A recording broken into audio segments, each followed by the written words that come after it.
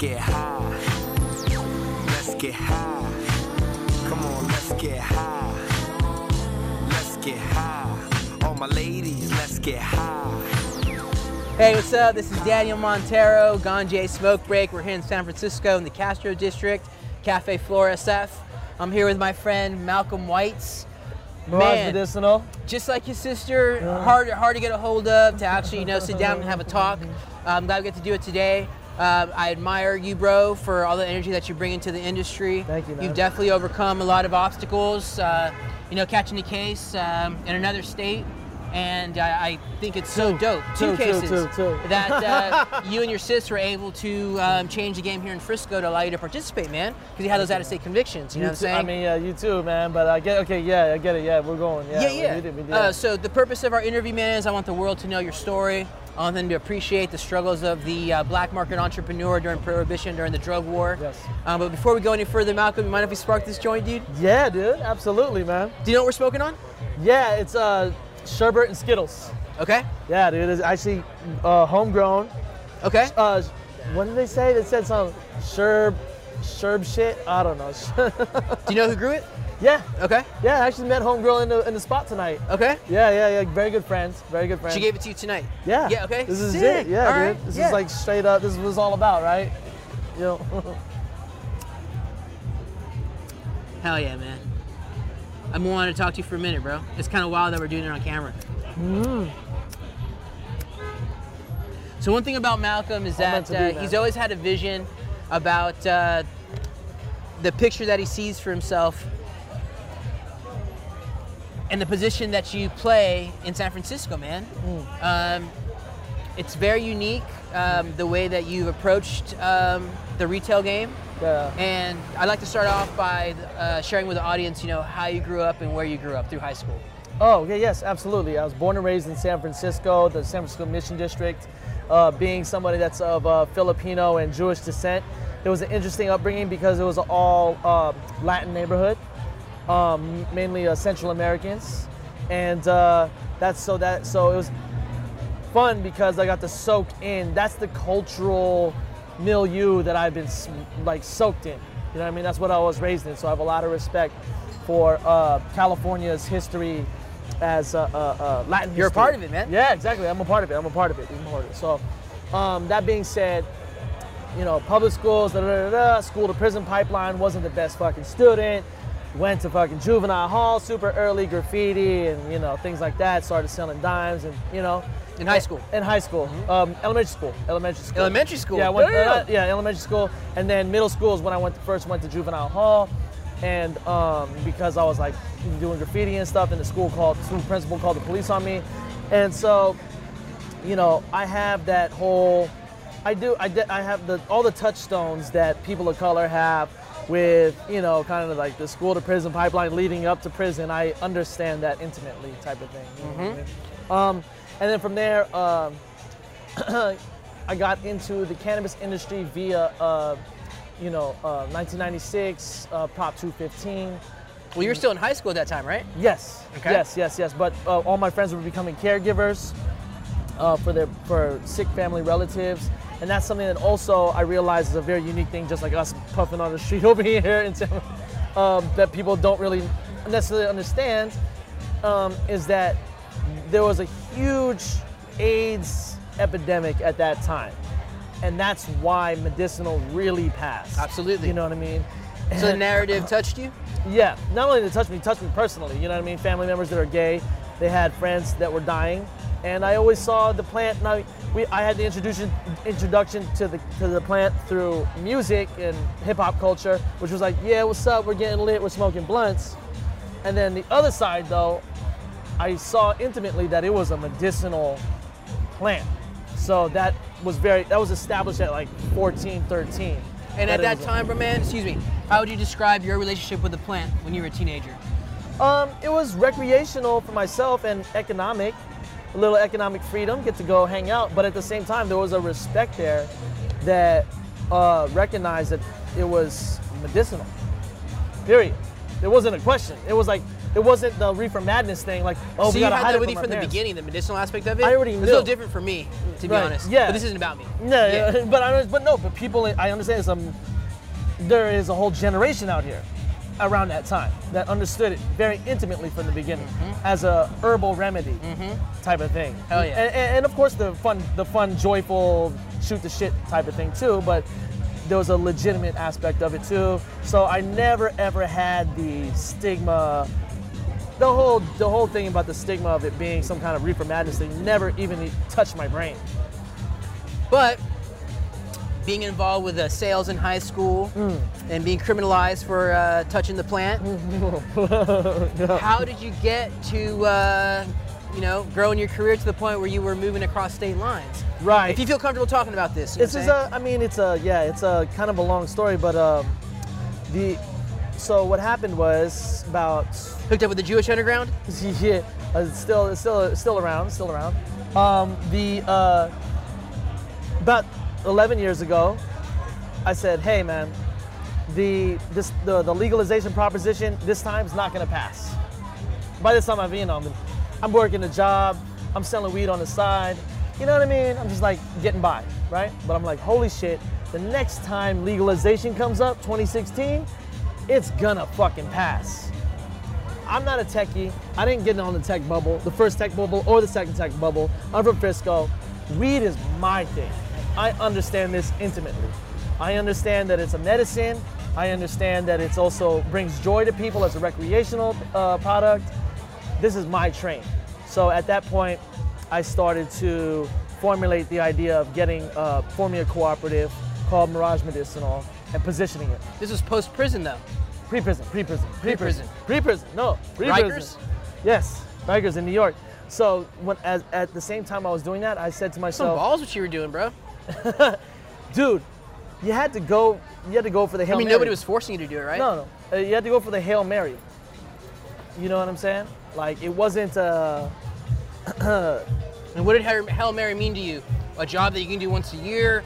No, the Hail Mary was essentially essentially what I saw is that a certain core group of people were going to be grandfathered into the recreational market. This was back in 2010. And if I could get my business through planning department in San Francisco, I could be grandfathered in. Which requires money. Which requires a lot of money. Which is the Hail Mary? Only a quarter of the money that it costs now, ironically. But 500 grand, right? I thought I could get open. But who the hell's where the fuck am I gonna get 500 grand? You know what I'm saying? Like, it's like, there's no banks, there's no nothing, you know what I mean? And this was at the lowest point of the recession. You know what I'm saying? Post 2008. There's no money, you know what I'm saying? Turn to my pops is like, son, you're making more money than me. Like, you know what I mean? He knew what I was doing, you know what I mean? He was, because as a dentist, he was always like, marijuana prohibition is bullshit. I grew up in the fucking 60s. This is just a bunch of horse shit. They just want to fucking, persecute people of color and, persecute liberals, essentially. That was his whole thing when I was growing up. But he was like, I was like, of course I'm gonna turn to my pops. He's like, I don't have it. He's like, you were making more Skrilla than me. So I was like, okay. He's like, but I can help you. This is an exclusive. This is an exclusive. He's like, but I can help you. I was like, how? Because at that point I was just shipping. You know what I mean? Maybe I'll lose like... Over state lines. Yeah, over state lines, like a lot of people do. Maybe I'll lose, $20,000, $30,000 for the product in cash. But hey, you make another 60 tax-free, whatever. You know what I'm saying? It's not a bad life, but you ain't gonna be able to open a business on that. You know what I mean? And so he saw that. He's like, I can help you. I think I can help you, son. You need to go hit the road. That was his idea. To drive instead of ship it. Yeah. And I was like, all right. He's like, he's like, can you get rid of more? I was like, of course I get rid of more. You know what I mean? Especially if it's high quality. And that it's like animal cookies and sour diesel. That was what was hitting. So your dad was the original hustler, you know what I'm saying? No, as I said, this is exclusive. It's an exclusive. He's the one that said, hey man, I understand your dream. I know where it's going. I see, rest in peace, Pops. But he was the one that was like the business visionary as far as like, get your paperwork right. how are you going to pay yourself? You need to start a company. You can't just have money coming out of nowhere. But what was the plan to do this interstate travel, man? That was big. Yeah. And how many trips were you able to make? Man, probably once a month for about 2.5 years. Oh, wow, that's a long time, dude. It's a long time, dude. And then I'm assuming you It was got a nice caught life. up, It was a nice life. like on the way there, on the way back. Yeah, so sometimes you have to drive sometimes there's so much money that you have to give to the partners, and they all want to get paid fast. You can't like fly back 3 or 4 times. So sometimes you got to drive back. You got to drive the cash back. You can't hop on a plane with $250K. Well, you could, but it's kind of crazy. You know what I'm saying? Maybe I didn't ever, you know what I mean? Not, most I ever did was 90. I'm giving too much tea away, man. This is crazy. Kids, don't do this, dude. What the fuck, No, man? they can't because it's a different game now, you know what I'm saying? Yo, this is bad, Shit. kids. Do not do this. Technology's different. I mean, really, if you're talking about activity that you were doing about 10 years ago, Yeah. that's what a lot of cats don't understand is that you can run wild in the black market, but those days are numbered, dude. Yeah, You don't oh, see no, cats it's running super wild with numbered. alcohol or cigarettes. Yeah. You know what I'm saying? And that exactly, and that's something that honestly that I understood, but like common business principles don't apply to the black market. Meaning that once you start doing really well, you know, you start taking away from somebody else's plate. You know what I mean? And people don't. It's when you do that in the black market, they don't just sit there and take it nicely. You know what I'm saying? So they're gonna find ways to come and get at you. So the robberies starting happening, and those are okay because they're not too crazy most of the time. You can kind of eat those, but of course, when they start snitching, you know what I mean? That's when it gets bad because you have to go down. You know what I mean? They take you out the game. So I got snitched on. And first I You could also end up under the ground, right? Huh? You could also end up under the ground. You could also end up under the ground, but that was never the way I worked. I was live to fight another day. It's fine, whatever, man. You know what I'm saying? Like, fine, you guys robbed me. It's good. It's cool, man. There's more out here, anyways. You know what I'm saying? It's kind of like the ecosystem. You're like there's hyenas and vultures, and you know what I mean? I'm an alpha predator, man. I'm gonna go out and kill something else. You know what I'm saying? Don't worry about it. I ate something. It's good. But in 2014, unfortunately, me and my co-defendant ended up getting pulled over in Texas, North Texas. Texas, damn. Yeah, 115 pounds. It was very, very, that's what they said, but we actually had 113. The DPH took like 20 pounds off top. You know what I'm saying? Then I fought that case. I paid for me and my co-D's lawyer. We fought that case. Because it was my first one and it was in 2014, I've been blessed by God, honestly, because we fought that. They gave me 5 years probation, but I had to get the bounce back, right? So 2 months later, I was in New York. You got that lighter? Oh, yeah. Yeah, my bad. No, it's good. 2 months later, I was in New York trying to bounce back, and I took on a totally never done business before client. Because, you know, my people in Cali were desperate. We just got hit. You know That's what how I'm it saying? starts, dude. Yeah, we just got hit. We got to get back. I got a client. Take him on. Took him on. Fucking, you know, tactical Undercover? narcotics squad jumping out of minivans and shit. You know what I mean? Like, guns out. I end up in the Tombs. And when What's the Tombs? The For the people that Tombs don't know. The Tombs is the. I don't know. The Tombs is the central booking in Lower Manhattan. That's what they call it because it's like 5 floors underground, and it's like always like 100 degrees down there, and you're just like sweating to death with like hella fools until you get arrested on a Friday. You go sit there till Monday, and it fucking sucks. You're like dead. So like the Tombs is where you were at. I was in there, and they saw that I was on probation. The judge was like, "Your bail is set at $500,000, which is nuts. Who the fuck gets $500,000 bail?" Means basically you're not going home. He didn't like you. No, she didn't like me. And so I sat there. And then I sat there for almost a year.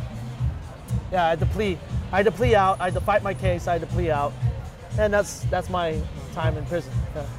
And you know, what Rikers I get out Island, of this even. story, you know Yeah. what I'm saying, is that you can throw obstacles in an entrepreneur's way, and there are different sets of obstacles today, you know what I'm saying, than they were yesterday. Yes. And so a lot of guys, I don't think, would be in the industry now if they'd have to take the risk of going to jail or even prison, right? Yeah, dude. I didn't, you know, at that point in my life, it was really like, because you look at the map, no matter what interstate route you take, Oklahoma, you got to go through Oklahoma and Nebraska. Those states, it says 2 to life for anything over like 5 pounds. Which means if the judge is having a bad day, first offense. That's the risk I wouldn't take personally. You know what I'm saying? No, it's that's nuts, wild. bro. That's it's wild. fucking nuts. But what I'm getting to is that we both have experience in Yeah. the black market during Yeah. Prohibition, during the war on drugs. Yeah. And what I'd like to know, what I'd love for the audience to know, are the skill sets that you were able to form Yes. participating during Prohibition Yes. that has allowed you to be a sharp entrepreneur today. Absolutely. So there's some very important skill sets. One is obviously calculated risk taking, right? When I just told you that I knew the laws, even that I was going in the states that I was going into. Why? Because I did groundwork, right? Same thing that applies to this business. You want to enter a new county, you want to enter a new city, you got to do all the research, all the groundwork, understand what you're going to get into, understand what the obligations you're going to have.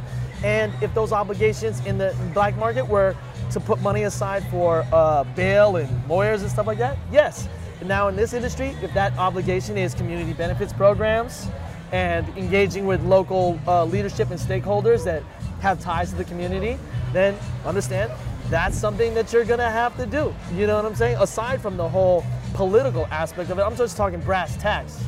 For any human being watching this business, what's the transferable skill set? Set that money aside. This is the cost of doing business. Be ready, don't be a jerk. If you're a jerk, you're just not gonna get in. That's what is gonna happen. So there you go. What's the best advice you can give to young entrepreneurs trying to get in the industry? Oh man, be courageous. Do your research. Have a vision of your business that includes everybody. Is diverse. Diversity is strength, man. I don't want a team of people that think like me. I want a team of people that don't think like me. That's how, you know what I'm saying? Like, I have giant blind spots. Like, come on, man. It's good that you know that about yourself. Yeah, dude. Like, you know, we're all gonna win that way. Yeah, we're all gonna win that way. And so, man, you didn't start Mirage Medicinal yesterday. You No. know what I'm saying? Yeah. You get out of your jam. You're back east. You get My out. sister launched it while I was in jail. Right. My sister Nina Parks. Yeah. My Shout sister out Nina Parks. Shout out to Nina Parks. Yes, I know the story is. We only got 20 minutes. Okay, so my sister from jail. I hit my sister up. Hey sis. Put money on my books. I need to eat. That. And I'm saying, hey, I got a business I formed called Mirage Medicinal. It's a registered cooperative in the state of California. Please. And, you know, if you want to, you could sell cannabis as a delivery business. I wanted to do a storefront, but we only have money, which is zero money, to do a delivery business. Everything's built though. Site, registered, product, baggies, everything. Just put some weed in it. And you know, folks will front you some weed, you know what I mean? And this was back in 2014. So she was like, weirdly, totally weirdly, she said yes. It was, I was so surprised. And she rocked with it though. She took the rock and fucking went 50 yards with that shit, man. She's crazy, man. She's a champion. Yeah, man, that's dope, dude. And so Mirage Medicinal is something that Nina actually started? She launched the brand. This was your idea. You shared with her. She says yes. Yeah, she mobilizes it. Yeah, she launched the brand. She launched the delivery business while I was in jail. And so when you get out of jail, you come back to Cali. Yeah. You're here. I'm back. Where do you take the ball from there? What's your play? So from then until now, in a nutshell, this gets into a deeper thing. So if you can, by then my pops give us the juice, man. Give the people the juice. By then my pops had went to jail also, because he had taken over my responsibilities in the black market. And he got snitched on. And so by then my sister was in hiding. You know what I mean? Because like two of your family just went to prison. You're probably gonna be the third one. You know what I mean? So, but while she was in hiding, she's because she can never sit idle. She formulated an activist group called Supernova Women, who was active in the equity program for women of color, people of color in Oakland, San Francisco. So that's when I dropped in. As soon as they had just stopped that conversation and just hopped over to the conversation in San Francisco, and she was like, "What's up, bro? This is what's good right now. We're having these conversations. Can you plug in and you know start talking the talk with me?" And I was like, "That's what's up. We're gonna do that." You know what I mean? And it was cathartic. You know what I mean? It was I was able to talk about my experience, and people fucking listened, and it was crazy, man. It's fucking wild. So Mirage Medicinal, let's tell the audience what that means, you know what I'm saying, branding-wise, Yeah. where you guys are today, and where you want to be in a few years. Mirage Medicinal today is... I like that for you. Oh, thank you. Mirage Medicinal today is a equity cannabis company that's about to be open in about 6 months in San Francisco. We're a brand that's dedicated to serving the community that got us here, which is folks that use the product medicinally and therapeutically. Even though the whole business now is adult use, that's a demographic that I'm never ever gonna forget about. I'm never ever gonna drop the ball on. And honestly, I kind of see this proof of concept as a brand, as a retail store, as a lounge where people can come and consume safely, as a stepping stone to finding out and digging down and investing more into the medicinal properties of the plant. I'm convinced that the plant, it has a cure for cancer in it, like a real, just like magic pill cure for cancer. Not the one where just people just like, you know, CBD, right? Dude, something, not just CBD, like there's hundreds of them in there, but that's the first one. And I want to be a part of that conversation too, so I look at that as a stepping stone into that. It's just like one of the most, it's just so positive, man. So there you go, that's Mirage Medicinal. And when's launch date? I'm hoping that it's going to be in November, December of this year. Hell yeah, man. Yeah, man. There you go. Thank you, brother. And I'm just really excited about the prospect of growing the brand through other equity programs in the state and through those in the rest of the country. Because me being the fact that I've actually gotten an equal start, not like a head start, an equal start. We gotta see more of you, man. I never see you at any of these events. It's the first time. It's been like a couple years. Yeah. An equal start in this game. You see that? Yeah, shit. I'll be more. Starting with this one. You know, yeah, dude. It's going to be a huge opportunity for everybody, people of color across the country. Man. So it's gonna be What's your vision for Mirage Medicinal 3 to 5 years from now? Ooh, 3 to 5 years from now. Hopefully to be able to have enough capital to invest in the scientific research of like creating new cannabis strains that have that specific cannabinoid that targets people's illnesses, man. That's what I want. You know what I mean? Yes, I understand the entourage effect, but I want to be able to go straight at it. You know what I mean? I want to give something that said, this is exactly it. We know. You know what I mean? Lupus, for yeah, cancer, exactly. For lupus, seizures. for cancer, for seizures, for, you know what I mean? That's what I want my business to be able to, you know, focus on. I know the big pharma has a grip around that, and so I'm gonna need a lot of money, but I'm gonna hack into that, man. They think they do. We all know the company that we're thinking of right now. They start with a P, ends with an S. Yeah, man. You know what I mean? So I want to be a new generation of that shit. You know, all those type of companies started 100 years ago. You know what I mean? I want to be part of the new generation. We are, bro. We are. Hey, Malcolm, brother. how can the audience get a hold of you? You know what I'm saying? Yeah. Malcolm Mirage, hit me up on Instagram and mirage.medicinal on Instagram. Malcolm at miragemedicinal.com. I'm available, man. Hit me, dude. I like having conversations, dude. Hell yeah, hell yeah. Thank you, I believe in this guy's hustle right here. I know he's gonna go far. Thank you. I appreciate you coming on the show, you know what I'm saying? Thank you, brother. Thank you, brother. And I hope to see more of you, you know what I mean? Will, Real brother. talk. You will, brother. Come on, let's get high. Let's get high. Come on, let's get high. Let's get high. All my ladies, let's get high. High. Let's get high.